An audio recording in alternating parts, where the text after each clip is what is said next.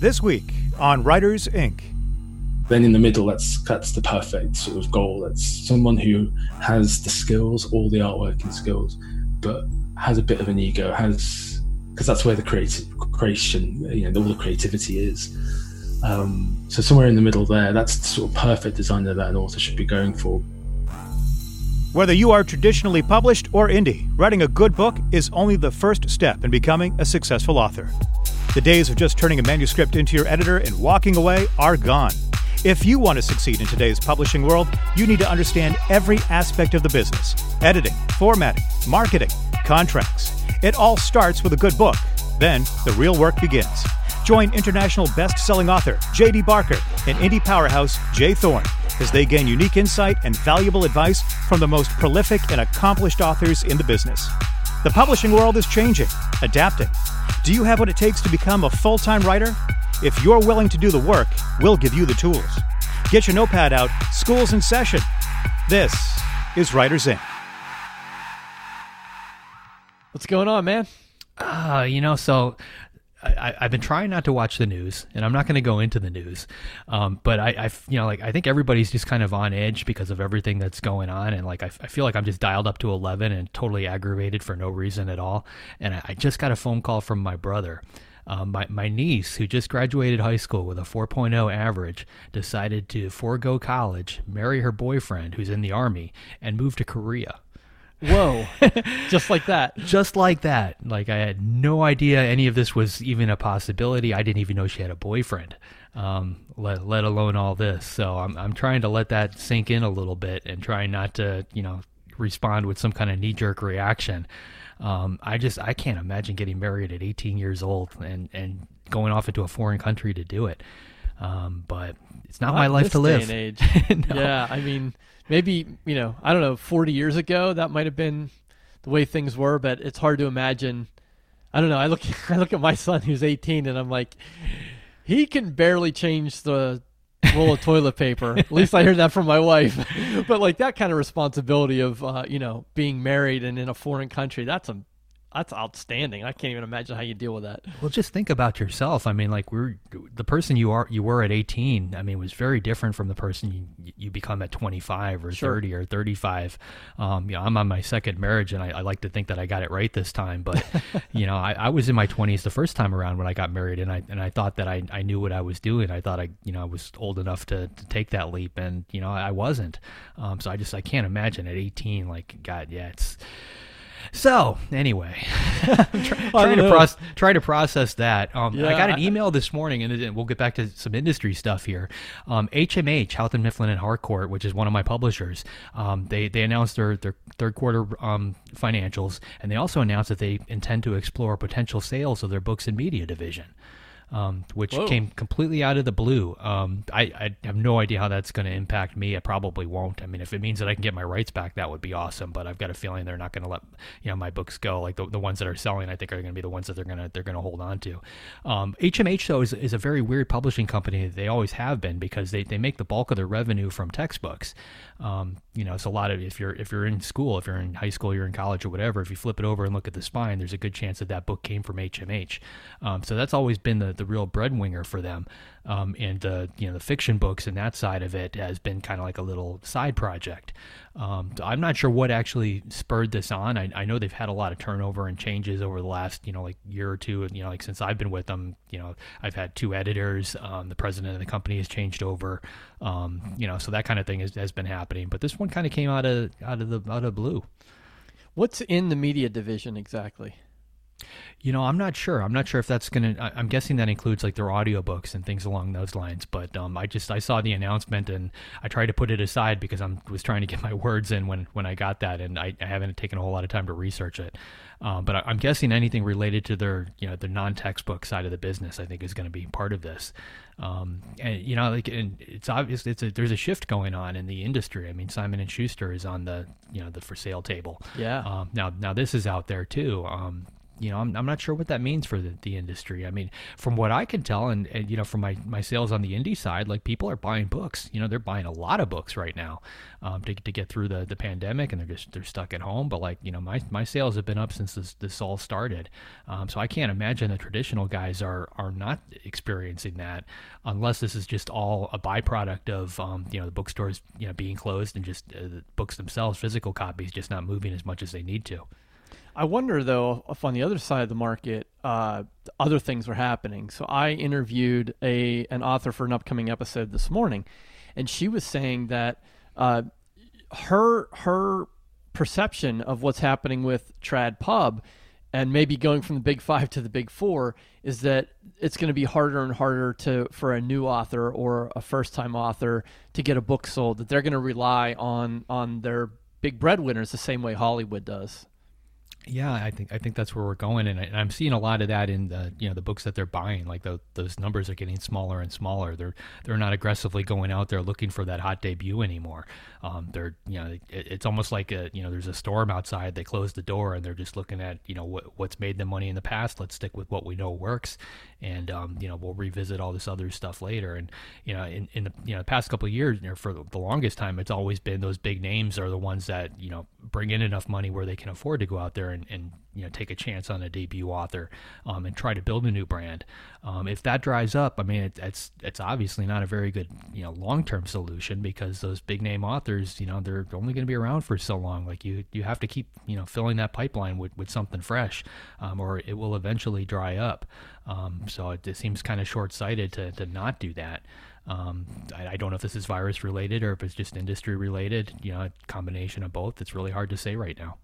Yeah, it might just be a survival mode move, they have to stop the bleeding now. And so, focus on the 10% of the authors who are bringing in 90% of the revenue and worry about the other stuff later. But like you said, that's not a good long-term solution.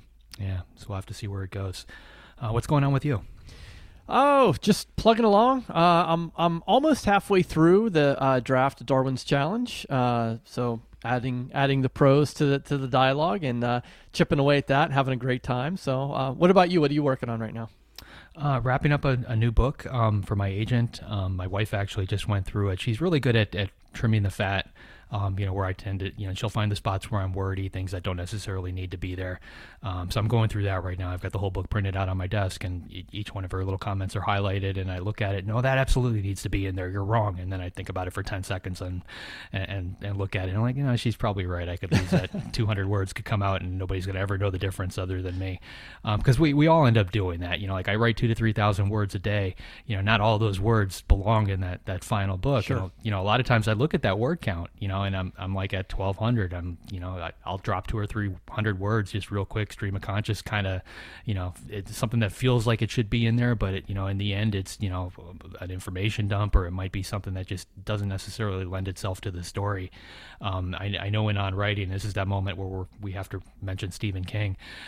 He mentions that whenever he finishes a book, he puts it in a drawer for a month or two, and then he revisits it again, because when you do that, you tend to read it the second time as a reader. But with that foreknowledge of knowing where the book is going to go, and a lot of those little things that can come out kind of jump out at you. And when you put that little bit of a remove, behind you, I think it helps. It makes it easier to make those cuts. I know for me personally, it's all about getting the word count down on paper. But once I hit that final word for the book, like this book is at 131,000. I know that's too long. So I'm totally okay going back and chopping out 500 here, 300 here, and even if it's a, great paragraph, it's something that I want to keep. If it doesn't need to be there, it needs to go. And I used to do that thing too, where I would drop them all into one particular file. Like, this is such a great scene, I'm going to use it somewhere. But no, you never end up never using go back. Yeah. That stuff just all ends up sitting in that file, and the file gets bigger and bigger, and you never look at it again. Yeah, the process is more important than the outcome. So that, once you've gotten those words out, that's where the benefit has come in. Yeah, and I'm also at in this particular one, my wife was reading through it. And she's like, "Well, your lead character is kind of stale. Like, I'm not really relating to him."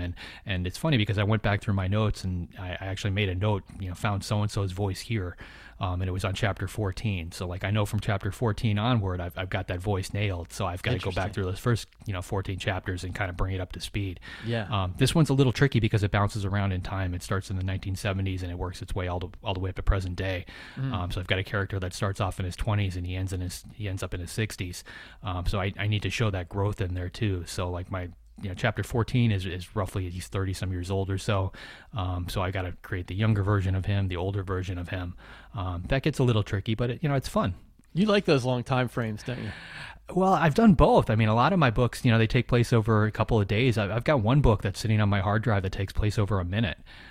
It's a whole novel, but it's sort of like 24. With 24 hours, like this kind of takes place like that. So, for the most part, a lot of my books I think are shorter time frames, but it's kind of fun to try and do it, something a little bit different. I think with this one, it's just because with all the virus stuff going on, I didn't want to have to write a scene in present day. And I'm still on the fence about this. And I think Joanna was actually talking about it on her podcast. Like if you are writing in present day right now, are you even mentioning this, or do you just leave it out altogether? And, are we going to pretend that this didn't happen, at least from a literary standpoint? With this particular book, I made a conscious decision to write something outside of 2020 because I just didn't want to deal with it. Yep. So I think a lot of authors right now are trying to decide on that. I think we're all hoping this is just going to be a little blip and people are going to forget about it in a couple of years, and there's no point in actually putting it in the books. Yeah, I don't know. I don't know what the answer to that is. I guess time will tell. But right, like if you're publishing in the next 6 months, or drafting in the next 6 months, that's a tough question. I don't know. Yeah, I just listened to an audiobook. If you've got Audible, they give you free audiobooks as part of your account. And I listened to one. It was an Audible original, and I forget the title, but it was set, present day England, talking about the virus. And it was basically a girl shows up on this guy's doorstep and claims to be his long lost granddaughter. And he lets her in, and they end up being quarantined together throughout the virus. And like, it was a decent story, but at the same time, like I read to escape, a lot of these things. Yeah. And I don't necessarily want that to be in my book. So yeah, that's a good point too. We'll see. So who do we have on today? We have Stuart Bache. Yes, cover designer extraordinaire. Yeah. Well, you're a client of his. I am, and I've been really busting him lately because, with the New York Times thing, we're going back through all my books and redesigning the covers and adding that moniker to it. But like, I really want to create a brand name look for my name, something that we can stamp on every book that, just across, so they all look like they belong together. So I've been working with him and a couple other designers trying to come up with whatever that is. We're still not quite there yet. I'm using a focus group to pick them. So every time designs come in, I just send them all off to this focus group and they rank them in order. And his has been the lead. I mean, he knows what he's doing. I mean, he's got a really, really good eye for this. He's one of those unique people. A lot of times people that are artists and designers are not necessarily able to relate to the business side of things. It's usually either business or artist. There's very few people that are capable of walking both of those lines. And he's one of them because he's got that artistic eye. He's a professionally trained artist, but at the same time, he understands the business side. He understands exactly what needs to be on that cover in order to sell, regardless of genre and story. He knows what it needs to look like, and that's huge. It's not all about a pretty picture. Yeah, for sure. And he's got a wide range of experience in different aspects of the industry, so it's going to be fun talking to him. Before we roll into that interview, we need to give a shout out to our new sponsor, Kobo Writing Life. So great to have Kobo on board here. And if you're looking for high quality, individualized customer service, Kobo is the way to go. You can set your prices, do all kinds of promotions. So make sure you check out Kobo Writing Life if you're going wide with your books. And we also want to give a shout out to a new patron, Tracy Devlin. So Tracy, thanks so much for becoming a patron of the Writers Inc. podcast. We really appreciate that. All righty, let's get into it. Stuart Bache. I would love to know the story of how Books Covered got started. So I was art director at the time at a small independent publishers in London. And I hadn't been there very long, but my wife was at HarperCollins in the UK, and we were both sort of thinking, is this what we want? We were kind of really busy, and we thought I was very good friends with Mark Dawson, and who's really big indie author, and we'd been sort of working together for a few years on and off. And he told me about his new course that he was coming out. He was bringing out self-publishing formula, and I just thought things just seemed to kind of all sort of meld at the time. We always think it was working together, and we just thought, okay, we need to kind of do something and positive and different. And my wife was, as I say, was an editor at HarperCollins, and so we decided to kind of join forces. And when Books Covered was born, it was quite small initially, and we kind of worked with some trad and indie and a bit of a mix of different authors. But we actually found that we were working more and more with indie authors, and so our company kind of became more positioned towards that. But yeah, it was a really exciting time. A lot of things happened at the same time. We moved out of London and bought a house and started having children and that kind of thing. But yeah, it's been really good. Oh, that's awesome! It's great to hear. And your design is just beautiful. It's fantastic. I mean, people, they go to the website. I'll have a link in the show notes and check out some of the work you've done for Mark and for Adam Croft and for JD as well. Very, very distinctive designs, very genre specific, and just, I think, a model for what indie covers can be. Yeah, absolutely. It's changed. The indie world has changed in the last 5-6 years or so. It's become, I use a lot of the things that I learned in working in trad. I worked in trad for over 12 years, and the way that we market our books and the way we position the covers and the way we think about them and how they're briefed and everything, I use all of that information to work with my indie authors. It's been great. I've worked across a huge variety of things. I've been lucky in my time to work with Stephen King and John le Carré, and I designed the original Bird Box cover for Josh Malerman, and so in trad I got to design across a huge swathe of different genres, but I use all of that knowledge for my indie authors. And there are lots of things that are very similar, and there are a huge amount of things that are different. But there's lots and lots of potential with indie authors that you can do that you can't always do in traditional publishing. You said that the indie world has changed over the past 5 years. What types of changes have you seen? I think that indie authors are seeing a lot more potential in themselves.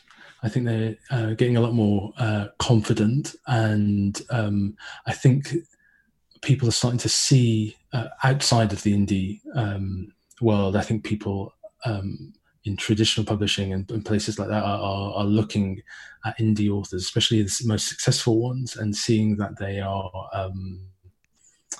doing things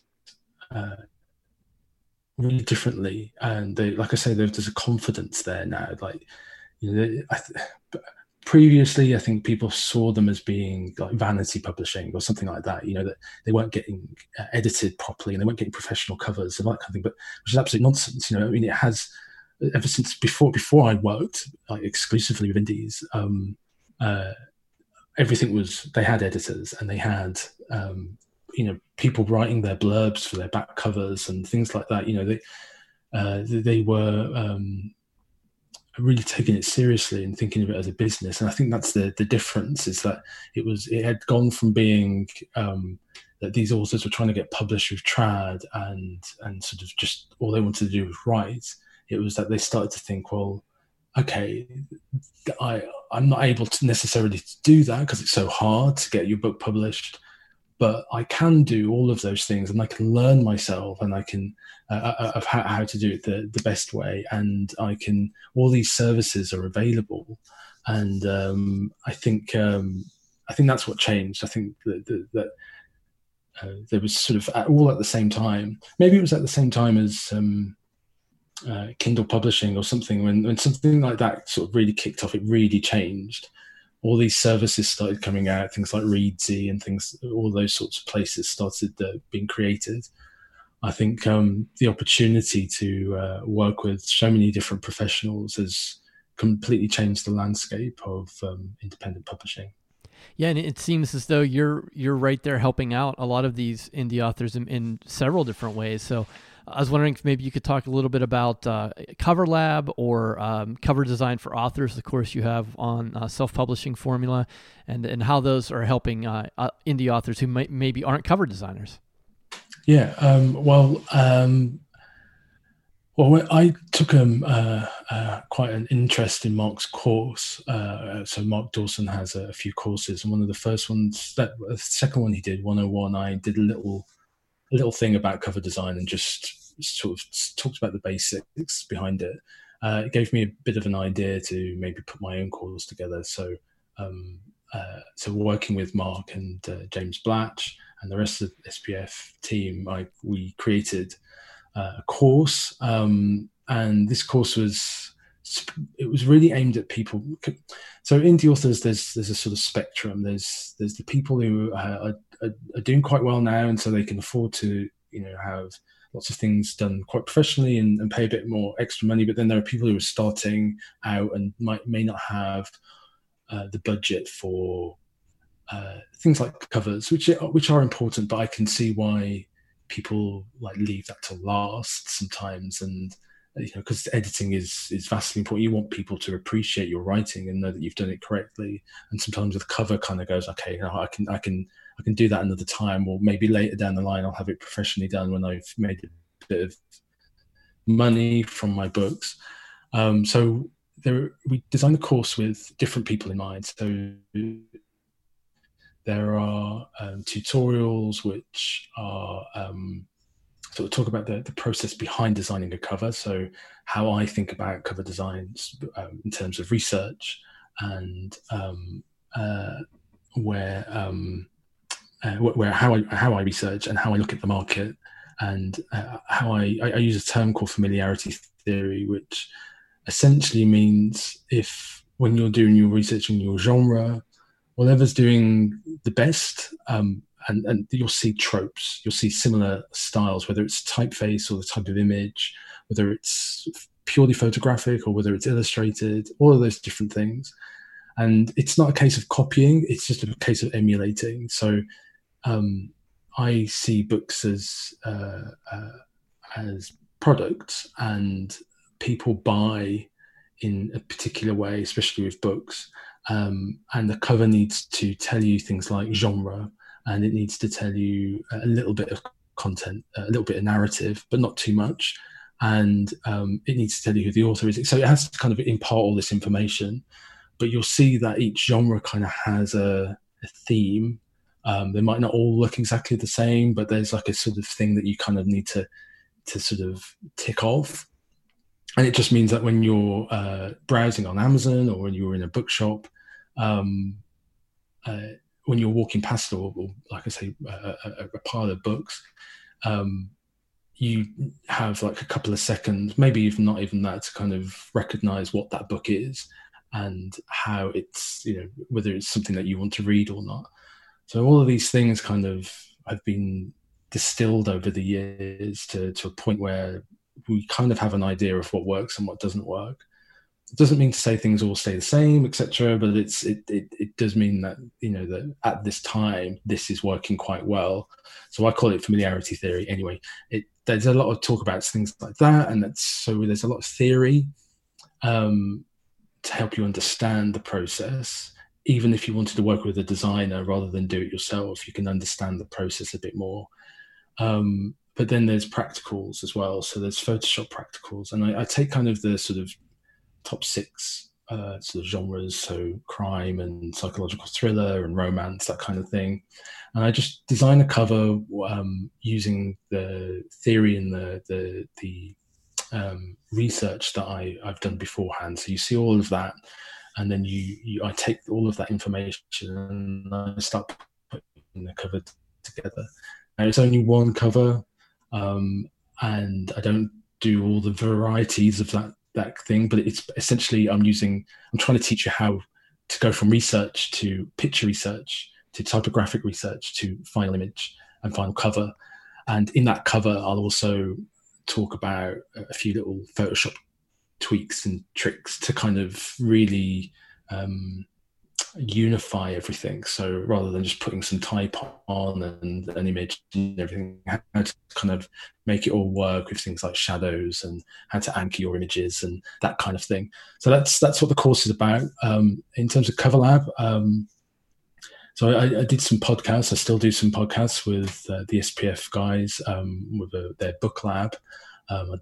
And I do a little cover bit on it. So I talk about someone's cover. And I just thought, well, people find it really helpful. So for a time, it's really difficult at the moment. I've got a 6-month-old and a 2-year-old. So I don't always get a chance to do it. So I'm not doing it at the moment. But when I do, I switch it on my website and I market it and I advertise it. And it is quite popular. And I get a few people just wanting to talk about their covers, talk about whether they, something's not working.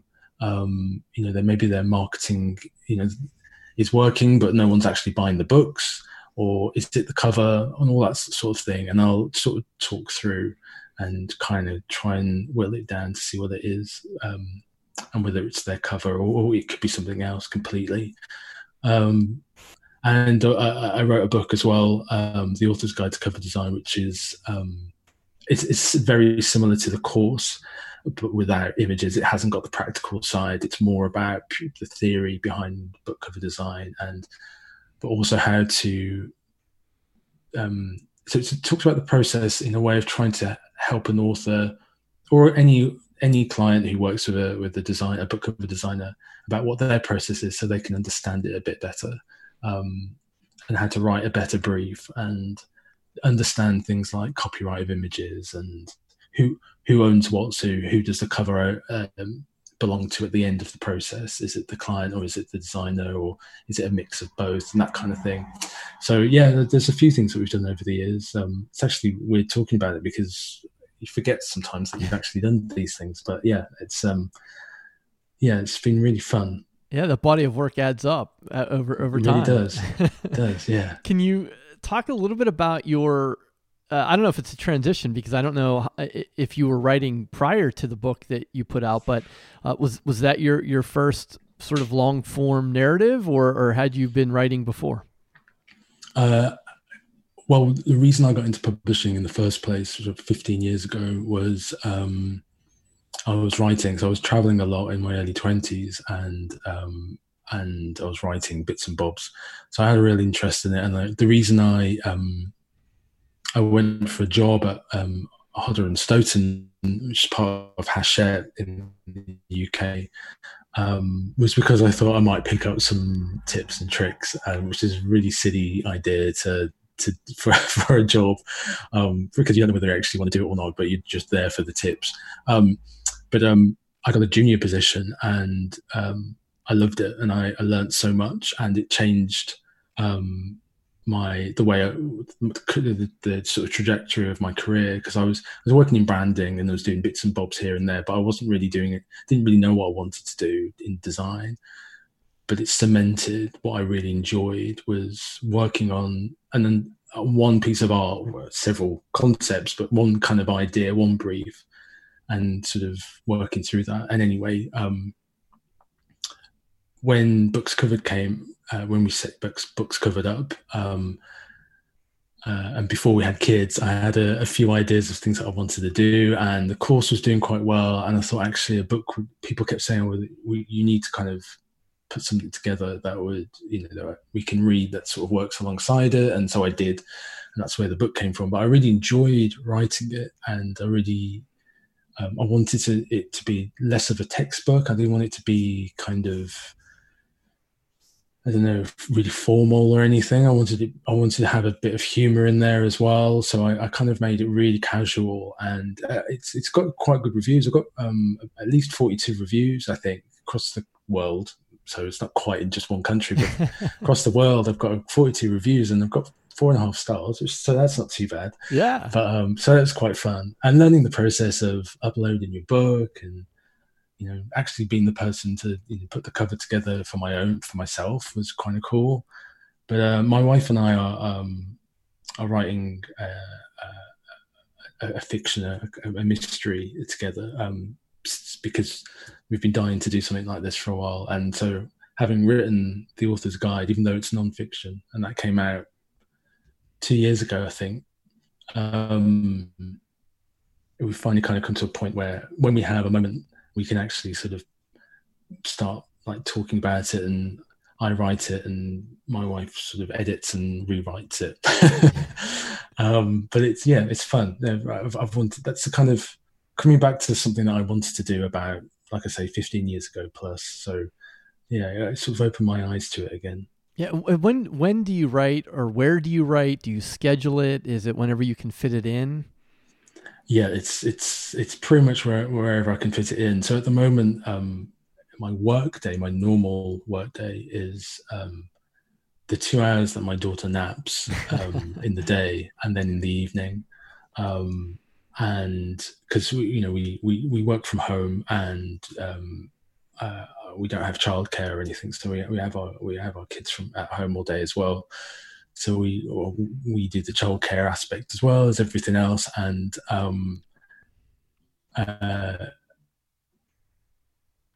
our company has grown quite a bit, and I have 2 designers at the moment, and assistants and people who do different things. So it gave us some space to do other things, and one of these things is to write, and it's we've got at some point this year it's been an editor at the moment, but it's been really fun to do something like that. So yeah, at the moment it's in the evenings. It's in my office, which is where I am at the moment. But I use Scrivener or Scrivener. I never know how to pronounce it. But Yeah. And it's on everything. It's on my phone. It's on my iPad. It's on it's on my laptop. It's on my main computer, on my Wacom. So I work across all of them whenever I get a chance. But most of the time, it's in the dead of night. When the house is quiet. I can appreciate that. Yeah. You mentioned having multiple designers and some assistants helping you out. I always find when I talk to less experienced authors, they really don't understand the relationship between a cover designer and an author. So in a perfect world, what does that relationship look like from your side of the table?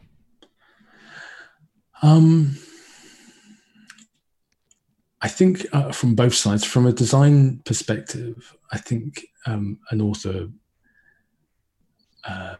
the best designer an author can work with is someone who has is as commercially minded as possible, and has a bit of trad experience potentially. I think it just means that you see things differently, and you as I said before, a book is a product, and you have to market that product. So I think a designer who has that kind of experience is really good, because they appreciate books, and they appreciate the author and what the ideas the author has. I think I used to say that the best sort of best designer actually is someone who sort of sits dead in the middle of the spectrum, like a sort of spectrum. Of one end is like what we used to call Mac monkeys, like people who just sort of know their skills, artworking, all that kind of stuff, but will just sort of sit there and do anything. But the problem with Mac monkeys is that they just do as they're told, and they just sit there, and they don't speak up and whatever, and they're quite quiet.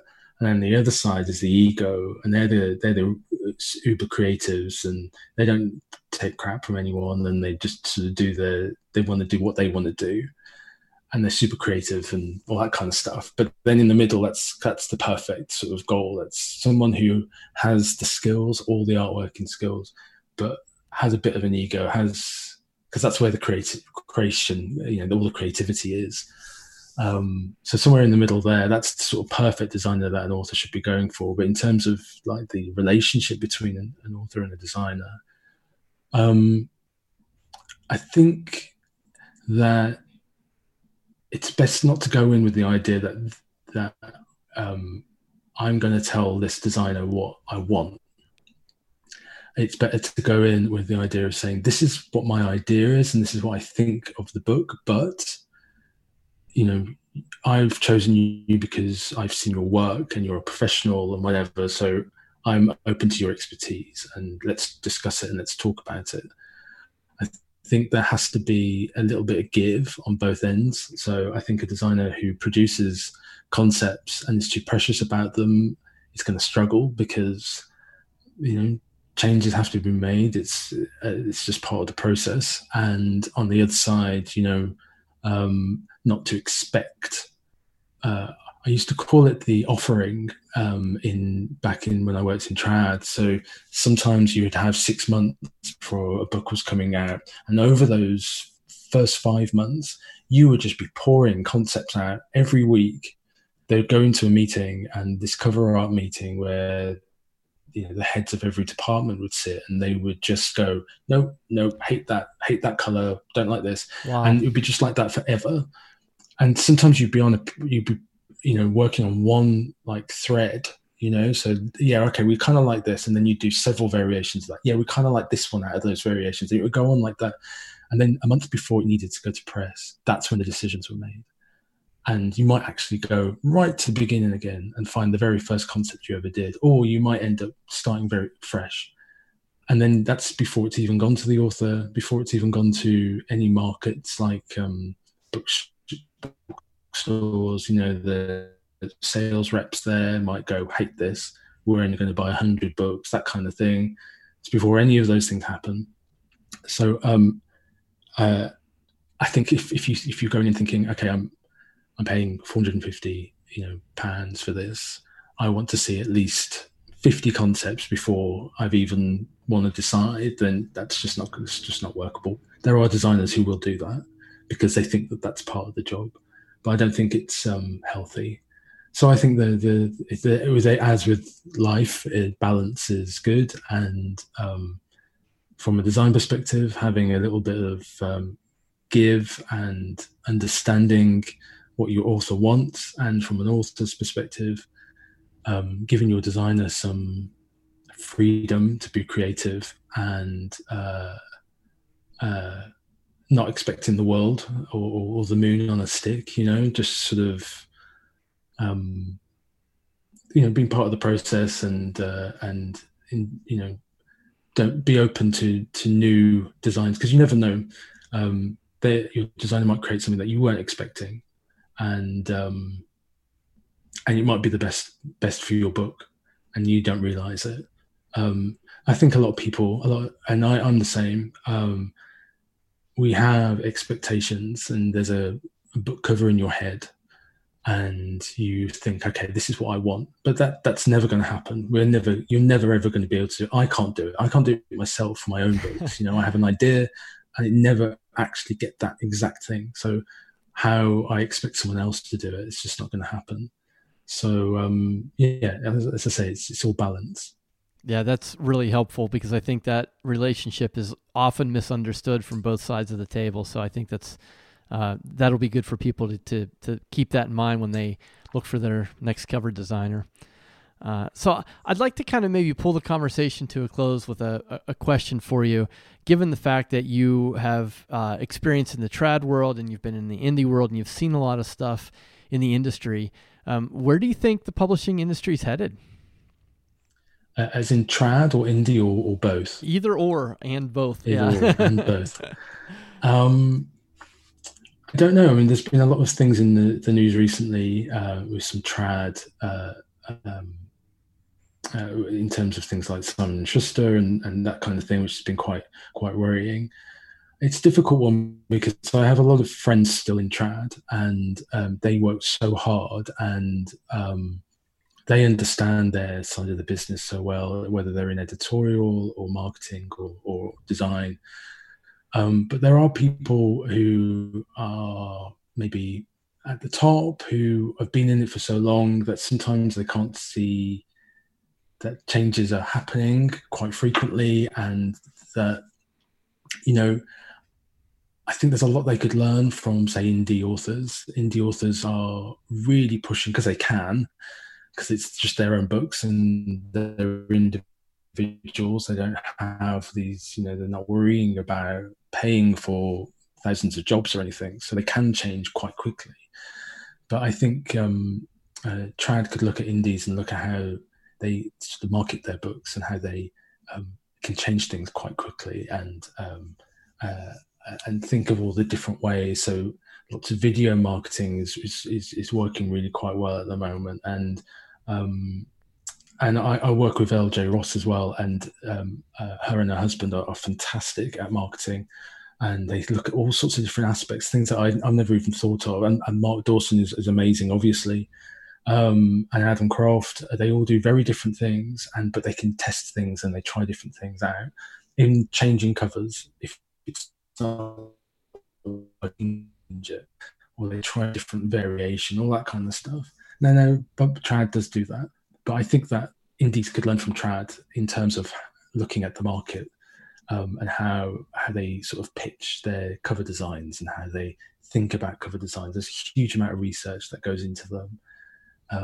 And so I think there's learning on both sides. So I think in the future, I think or hope that traditional publishing will become a little more open to new directions, work with more authors, accept more authors, and spread their budget more fairly and equally, because at the moment it tends to be, best-selling books from best-selling authors who will always be best-selling authors. They get a huge portion of the budget, and then it trickles down. If it even reaches some authors down at the bottom, some people just get a tweet when their book comes out. And I think indies, I think while every time I look at something, they always do, a new thing, a new post from another indie that's doing well, like Joanna Penn or whatever. They are adapting, and I think that's it. I think it's adaptation.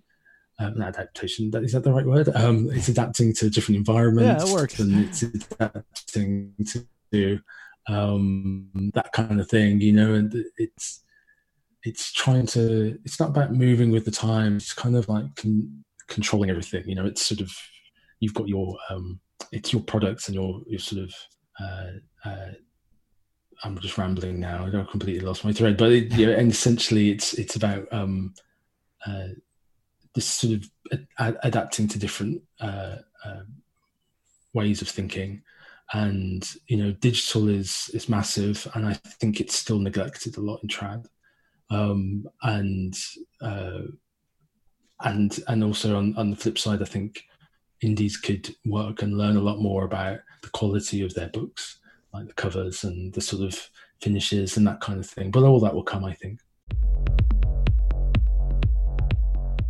All right, there was Stuart. What are your thoughts, JD? And every time I hear somebody from the UK, it makes me want to get on a plane and go and live there for a couple of years just to get the accent. Yeah, it sounds like so articulate, right? And just so together. Like he could probably speak about anything, and you want to believe him because of that accent. Like he knows what he's talking about because of that accent. But he mentioned something that I've thrown this out there many times, but I always hear it from people that are doing well in this business, and that the book is a product. And I think that's one of the things that, as authors, we need to wrap our head around. In the end, we're creating a widget that needs to be sold to somebody else. And he totally understands that. And when you talk to successful writers, they understand it too. They, as much as it's about crafting an art form, at the same time, that art form is a widget. It's a product. It's something that needs to be boxed up, shelved, and sold to somebody else. Yeah, I agree. And I think in the context of that, it was really good to hear his take from the cover designer side about finding that balance or that medium as the author. So in dealing with the cover design artist, not being completely demanding and directive and telling the designer exactly what should be on it. And at the other end of the spectrum, not giving them any information, to kind of find that middle ground. Is that a middle ground you feel like you have with Stuart? He's definitely good at pulling that information out of me, and he nailed it. I think every author has an idea of what they want their cover to look like in their head. And a lot of times when I see that idea brought to life, I'm totally off base. I'm totally wrong. But he's very good at pulling out those details and taking it to the next level. Like with the book that I'm working on now, like the cover that we started with, and we followed the same kind of chain that he mentioned. He basically created a cover very similar to what I told him I was looking for. He had the blurb for the book, and then the second one that he sent me was something more along the lines of what he felt fit the blurb. And that took me off in a totally different direction that I didn't even consider.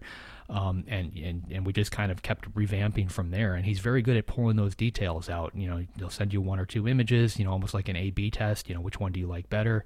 He just kind of guides you along, which is very helpful because I am terrible when it comes to covers. Like, if you put it in front of me, I can tell you whether or not I like it, but that doesn't mean other people are going to like it.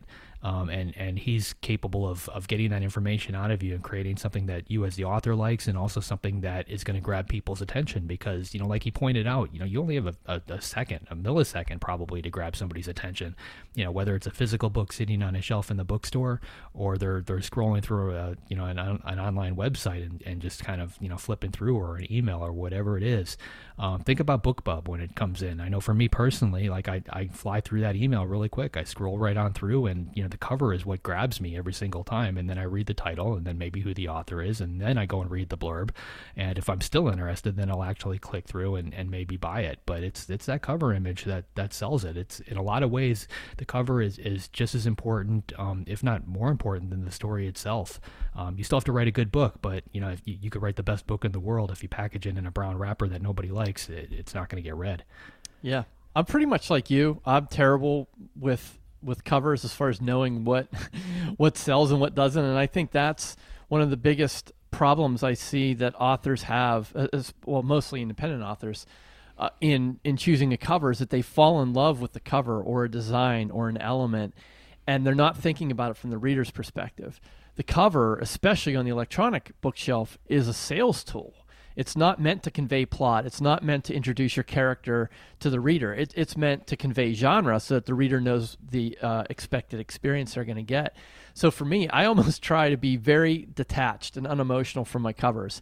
I get them back, and unless there's something that's hideously wrong, I basically tell a designer, like, yeah, go with it, because that designer might be making 40 or 50 genre covers a month, and they're knowing what the reader expectations are. So I think it's a hard line to walk, because you want to be excited about your cover, but I think recognizing that you might not be the reader is an important thing to keep in mind.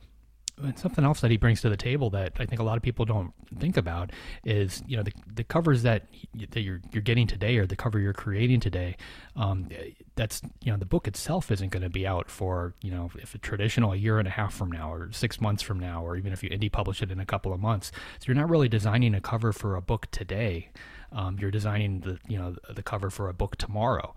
And he's got his ear to the ground. He knows not only what his team is putting together, but he knows where the industry itself is leaning. What looks are kind of dominating the current design market for the books that are going to be coming out down the road, not necessarily what's out today. Because if you create a cover today based on what you see out there today, it's already outdated. Yeah, so true. Yeah, I thoroughly enjoyed talking to Stuart. I think his little one was asleep, and so if he sounds a little soft-spoken, that might be part of it. But really informative. Great to hear his perspective, especially all the work he does with the self-publishing Formula guys and with Mark and James over there, and just really great to get that insight. Yeah, he's definitely my go-to guy now for covers, for sure. Yeah. Cool. Okay, who do we have next week? Next week, we have one of our northern neighbors, Mickey Mickelson, is coming on. He runs a PR agency, really helpful in getting authors some visibility in different platforms and different media, and just a really fascinating guy. So I'm looking forward to that conversation. That'll definitely be interesting. I've had a love-hate relationship with publicists throughout the years, so I can't wait to hear what he's got to bring to the table. Should be fun. Absolutely. To our listeners, make sure you go to writersincpodcast.com and grab the free revision masterclass where you can see the storytelling process from beginning to end.